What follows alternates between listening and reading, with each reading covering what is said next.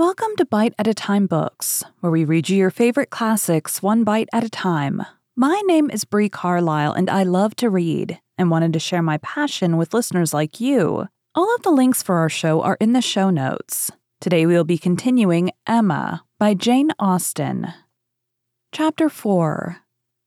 Harriet Smith's intimacy at Hartfield was soon a settled thing. Quick and decided in her ways, Emma lost no time in inviting, encouraging, and telling her to come very often, and as their acquaintance increased, so did their satisfaction in each other. As a walking companion, Emma had very early foreseen how useful she might find her. In that respect, Mrs. Weston's loss had been important. Her father never went beyond the shrubbery, where 2 divisions of the ground sufficed him for his long walk, or his short as the year varied, and since Mrs. Weston's marriage, her exercise had been too much confined. She had ventured once alone to Randalls, but it was not pleasant, and a Harriet Smith, therefore, one whom she could summon at any time to walk, would be a valuable addition to her privileges.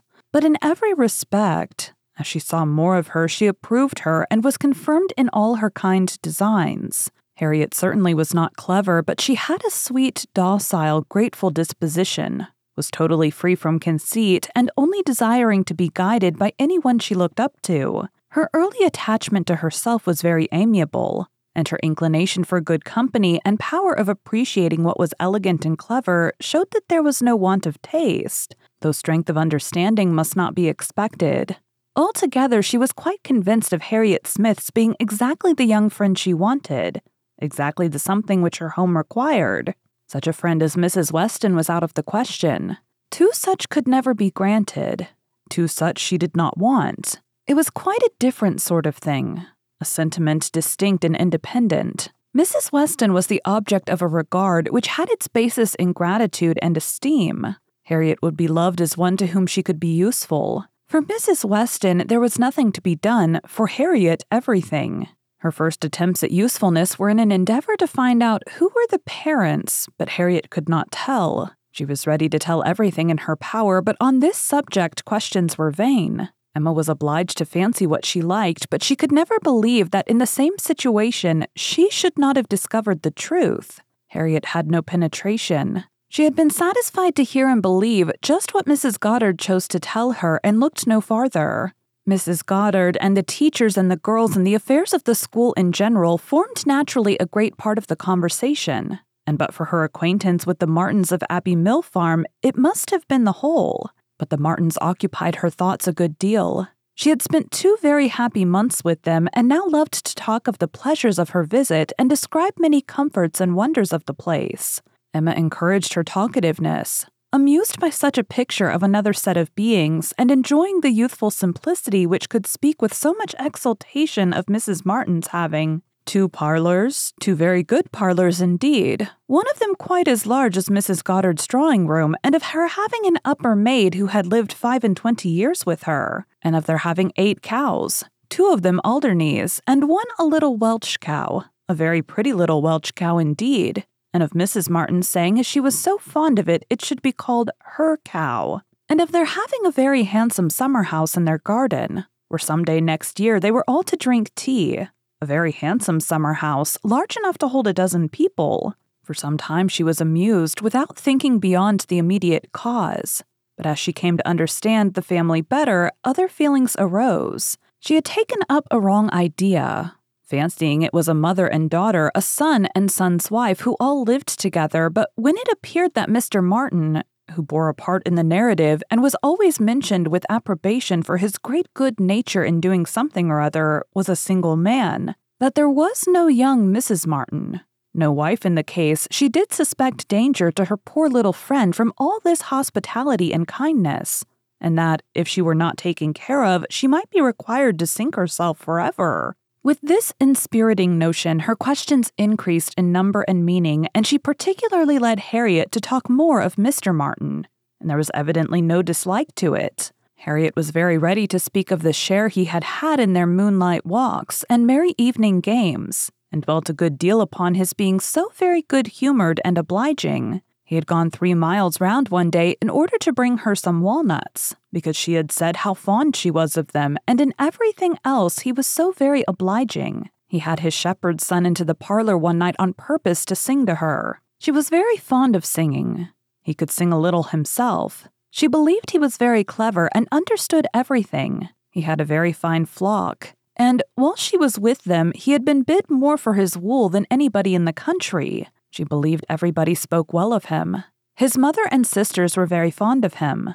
Mrs. Martin had told her one day, and there was a blush as she said it, that it was impossible for anybody to be a better son, and therefore she was sure, whenever he married, he would make a good husband. Not that she wanted him to marry. She was in no hurry at all. Well done, Mrs. Martin, thought Emma. You know what you are about. And when she had come away, Mrs. Martin was so very kind as to send Mrs. Goddard a beautiful goose, the finest goose Mrs. Goddard has ever seen. Mrs. Goddard had dressed it on a Sunday and asked all the 3 teachers, Miss Nash and Miss Prince and Miss Richardson, to sup with her. Mr. Martin, I suppose, is not a man of information beyond the line of his own business. He does not read? Oh, yes, that is— No, I do not know, but I believe he has read a good deal, but not what you would think anything of. He reads the agricultural reports, and some other books that lay in one of the window seats, but he reads all them to himself. But sometimes of an evening before we went to cards, he would read something aloud out of the Elegant Extracts, very entertaining. And I know he has read the Vicar of Wakefield. He never read the Romance of the Forest, nor the Children of the Abbey. He had never heard of such books before I mentioned them, but he is determined to get them now as soon as ever he can. The next question was, what sort of looking man is Mr. Martin? Oh, not handsome. Not at all handsome. I thought him very plain at first, but I do not think him so plain now. One does not, you know, after a time. But did you never see him? He is in Highbury every now and then, and he is sure to ride through every week in his way to Kingston. He has passed you very often. That may be, and I may have seen him 50 times, but without having any idea of his name. A young farmer, whether on horseback or on foot, is the very last sort of person to raise my curiosity. A yeomanry are precisely the order of people with whom I feel I can have nothing to do. A degree or 2 lower and a credible appearance might interest me. I might hope to be useful to their families in some way or other. But a farmer can need none of my help, and is therefore, in one sense, as much above my notice as in every other he is below it. To be sure. Oh yes, it is not likely you should ever have observed him, but he knows you very well indeed. I mean by sight. I have no doubt of his being a very respectable young man. I know indeed that he is so, and as such wish him well. What do you imagine his age to be? He was 24 the 8th of last June, and my birthday is the 23rd, just a fortnight and a day's difference, which is very odd. Only 24. That is too young to settle. His mother is perfectly right not to be in a hurry. They seem very comfortable as they are, and if she were to take any pains to marry him, she would probably repent it. 6 years hence, if he could meet with a good sort of young woman in the same rank as his own, with a little money it might be very desirable. 6 years hence? Dear Miss Woodhouse, he would be 30 years old. Well, and that is as early as most men can afford to marry who are not born to an independence. Mr. Martin, I imagine, has his fortune entirely to make, cannot be at all beforehand with the world. Whatever money he might come into when his father died, whatever his share of the family property, it is, I dare say, all afloat, all employed in his stock, and so forth. And though, with diligence and good luck, he may be rich in time, it is next to impossible that he should have realized anything yet. To be sure, so it is. But they live very comfortably. They have no indoors man, else they do not want for anything, and Mrs. Martin talks of taking a boy another year. I wish you may not get into a scrape, Harriet, whenever he does marry. I mean as to being acquainted with his wife. For though his sisters, from a superior education, are not to be altogether objected to, it does not follow that he might marry anybody at all fit for you to notice. The misfortune of your birth ought to make you particularly careful as to your associates. There can be no doubt of your being a gentleman's daughter, and you must support your claim to that station by everything within your own power, or there will be plenty of people who would take pleasure in degrading you.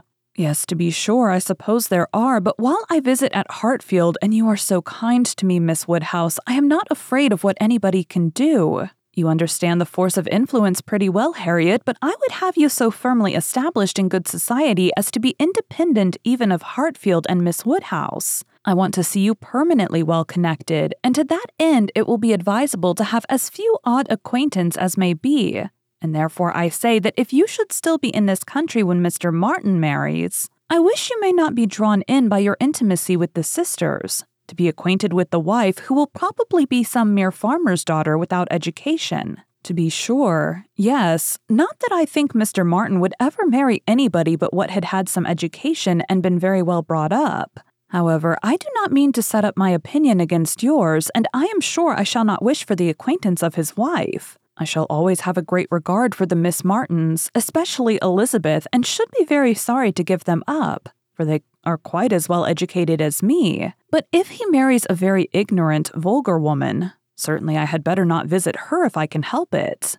Emma watched her through the fluctuations of this speech, and saw no alarming symptoms of love. The young man had been the first admirer, but she trusted there was no other hold and that there would be no serious difficulty on Harriet's side to oppose any friendly arrangement of her own. They met Mr. Martin the very next day as they were walking on the Donwell Road. He was on foot and after looking very respectfully at her, looked with most unfeigned satisfaction at her companion. Emma was not sorry to have such an opportunity of survey, and walking a few yards forward while they talked together soon made her quick eye sufficiently acquainted with Mr. Robert Martin. His appearance was very neat, and he looked like a sensible young man, but his person had no other advantage. And when he came to be contrasted with gentlemen, she thought he must lose all the ground he had gained in Harriet's inclination. Harriet was not insensible of manner. She had voluntarily noticed her father's gentleness with admiration as well as wonder. Mr. Martin looked as if he did not know what manner was. They remained but a few minutes together, as Miss Woodhouse must not be kept waiting, and Harriet then came running to her with a smiling face and in a flutter of spirits, which Miss Woodhouse hoped very soon to compose. Oh, think of our happening to meet him! How very odd! It was quite a chance, he said, that he had not gone round by Randall's. He did not think we ever walked this road. He thought we walked towards Randall's most days. He has not been able to get the romance of the forest yet. He was so busy the last time he was at Kingston that he quite forgot it, but he goes again tomorrow. So very odd we should happen to meet. Well, Miss Woodhouse, is he like what you expected? What do you think of him? Do you think him so very plain? He is very plain, undoubtedly. Remarkably plain. But that is nothing compared with his entire want of gentility. I had no right to expect much, and I did not expect much, but I had no idea that he could be so very clownish, so totally without air. I had imagined him, I confess, a degree or two nearer gentility. To be sure, said Harriet in a mortified voice, he is not so genteel as real gentlemen. I think, Harriet, since your acquaintance with us, you have been repeatedly in the company of some such very real gentlemen that you must yourself be struck with the difference in Mr. Martin. At Hartfield you have had very good specimens of well-educated, well-bred men. I should be surprised if after seeing them you could be in company with Mr. Martin again without perceiving him to be a very inferior creature, and rather wondering at yourself for having ever thought him at all agreeable before. Do you not begin to feel that now? Were not you struck? I am sure you must have been struck by his awkward look and abrupt manner and the uncouthness of a voice which I heard to be wholly unmodulated as I stood here. Certainly he is not like Mr. Knightley. He has not such a fine air and way of walking as Mr. Knightley. I see the difference plain enough, but Mr. Knightley is so very fine a man. Mr. Knightley's air is so remarkably good that it is not fair to compare Mr. Martin with him. You might not see 1 in 100 with gentlemen so plainly written as in Mr. Knightley, but he is not the only gentleman you have been lately used to. What say you to Mr. Weston and Mr. Elton? Compare Mr. Martin with either of them. Compare their manner of carrying themselves, of walking, of speaking, of being silent. You must see the difference. Oh yes, there is a great difference, but Mr. Weston is almost an old man. Mr. Weston must be between 40 and 50, which makes his good manners the more valuable. The older a person grows, Harriet, the more important it is that their manners should not be bad. The more glaring and disgusting any loudness or coarseness or awkwardness becomes. What is passable in youth is detestable in later age. Mr. Martin is now awkward and abrupt. What will he be at Mr. Weston's time of life? There's no saying indeed, replied Harriet rather solemnly, but there may be pretty good guessing. He He will be a complete, gross, vulgar farmer, totally inattentive to appearances and thinking of nothing but profit and loss. Will he? Indeed? That will be very bad. How much his business engrosses him already is very plain from the circumstance of his forgetting to inquire for the book you recommended. He was a great deal too full of the market to think of anything else, which is just as it should be for a thriving man. What has he to do with books? And I have no doubt that he will thrive and be a very rich man in time, and his being illiterate and coarse need not disturb us. I wonder he did not remember the book, was all Harriet's answer, and spoken with a degree of grave displeasure which Emma thought might be safely left to itself. She therefore said no more for some time.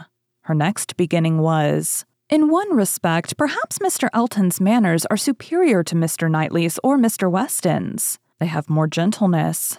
They might be more safely held up as a pattern. There is an openness, a quickness, almost a bluntness in Mr. Weston which everybody likes in him, because there is so much good humor with it. But that would not do to be copied. Neither would Mr. Knightley's downright decided, commanding sort of manner, though it suits him very well. His figure and look and situation in life seem to allow it. But if any young man were to set about copying him, he would not be sufferable. On the contrary, I think a young man might be very safely recommended to take Mr. Elton as a model. Mr. Elton is good-humored, cheerful, obliging, and gentle. He seems to me to be grown particularly gentle of late. I do not know whether he has any design ingratiating himself with either of us, Harriet, by additional softness, but it strikes me that his manners are softer than they used to be. If he means anything, it must be to please you. Did not I tell you what he said of you the other day?" She then repeated some warm personal praise which she had drawn from Mr. Elton and now did full justice to, and Harriet blushed and smiled and said she had always thought Mr. Elton very agreeable. Mr. Elton was the very person fixed on by Emma for driving the young farmer out of Harriet's head. She thought it would be an excellent match, and only too palpably desirable, natural, and probable for her to have much merit in planning it. She feared it was what everybody else must think of and predict. It was not likely, however, that anybody should have equaled her in the date of the plan as it had entered her brain during the very first evening of Harriet's coming to Hartfield. The longer she considered it, the greater was her sense of its expediency. Mr. Elton's situation was most suitable, quite the gentleman himself and without low connections, at the same time not of any family that could fairly object to the doubtful birth of Harriet. He had a comfortable home for her, and Emma imagined a very sufficient income, for though the vicarage of Highbury was not large, he was known to have some independent property, and she thought very highly of him as a good-humored, well-meaning, respectable young man without any deficiency of useful understanding or knowledge of the world. She had already satisfied herself that he thought Harriet a beautiful girl, which she trusted with such frequent meetings at Hartfield was foundation enough on his side, and on Harriet's there could be little doubt that the idea of being preferred by him would have all the usual weight and efficacy, and he was really a very pleasing young man. A young man whom any woman not fastidious might like. He was reckoned very handsome. His person much admired in general, though not by her, there being a want of elegance of feature, which she could not dispense with. But the girl who could be gratified by a Robert Martin's riding about the country to get walnuts for her might very well be conquered by Mr. Elton's admiration. Thank you for joining Bite at a Time Books today, while we read a bite of one of your favorite classics. All of the links for our show are in the show notes. We are part of the Bite at a Time Books Productions Network. If you ever wondered what inspired your favorite classic novelists to write their stories, what was happening in their lives or the world at the time, check out Bite at a Time Books, Behind the Story, Tuesdays wherever you listen to podcasts. Again, my name is Bree Carlisle, and I hope you come back tomorrow while we take the next bite of Emma.